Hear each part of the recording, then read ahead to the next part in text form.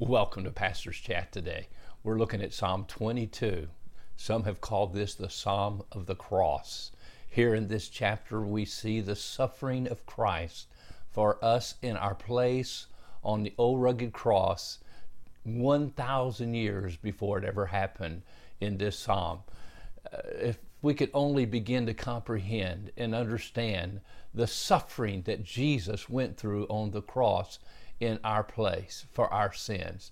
My friend, this is the chapter that helps us to see his mental, his emotional, his physical, and his spiritual suffering that took place that 6 hours on the cross. Now, I'm going to begin reading verses 1 all the way down through verse 11 today and make a few comments as we see these verses being actually quoted by the Lord Jesus Christ when he was dying on the cross. Verse 1, my God, why have you forsaken me? Why are you so far from helping me and from the words of my groaning? Oh my God, I cry in the daytime, but you do not hear, and in the night season, and am not silent. But you are holy, enthroned in the praises of Israel. Our fathers trusted in you. They trusted and you delivered them. They cried to you and were delivered. They trusted in you and were not ashamed. But I am a worm and no man, a reproach of men and despised by the people. All who see me ridicule me. They shoot out the lip. They shake the head, saying, he trusted in the Lord. Let him rescue him. Let him deliver him, since he delights in him. But you are he who took me out of the womb. You made me trust while I was on my mother's breast. I was cast upon you from birth. From my mother's womb you have been my God. Be not far from me, for trouble is near, for there is none to help. Now, for sure, when you read these verses, we know that David wrote them. We can't even imagine a time in David's life where he would have felt this or have gone through such a situation where he felt God abandoned him. But there must have been something that took place that prompted this writing of this psalm by David. And maybe in some ways you and I might feel abandoned by God. But of course, this is a prophecy that Jesus himself quotes when he says, my God, why have thou forsaken me? Now, when you read through the Gospels, Matthew, Mark, Luke, and John, Jesus spoke often about his Father and taught us to pray, our Father who art in heaven, and his Father, that he always did his will.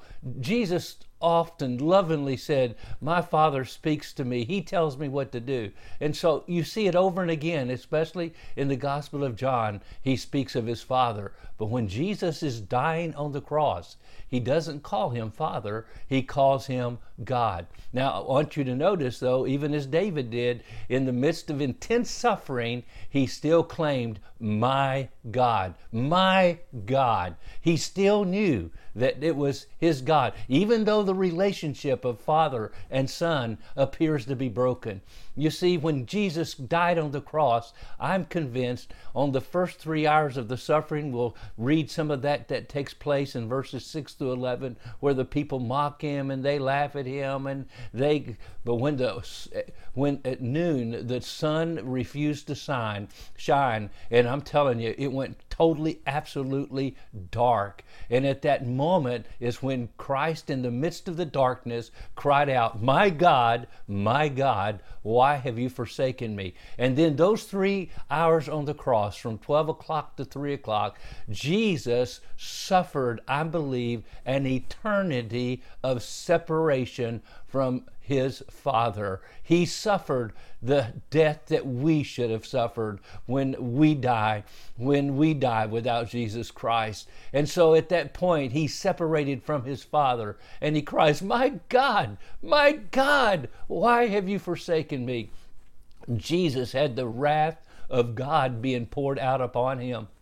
Oh, my friend, read passages like Isaiah chapter 53 that remind us again of the suffering of Christ as he's separated from the Father. He took upon my sin. He took upon your sin. The Bible says in 2 Corinthians 5:21, for Christ was made sin for us. He knew no sin, that we might be made the righteousness of God in him. He took on our sin.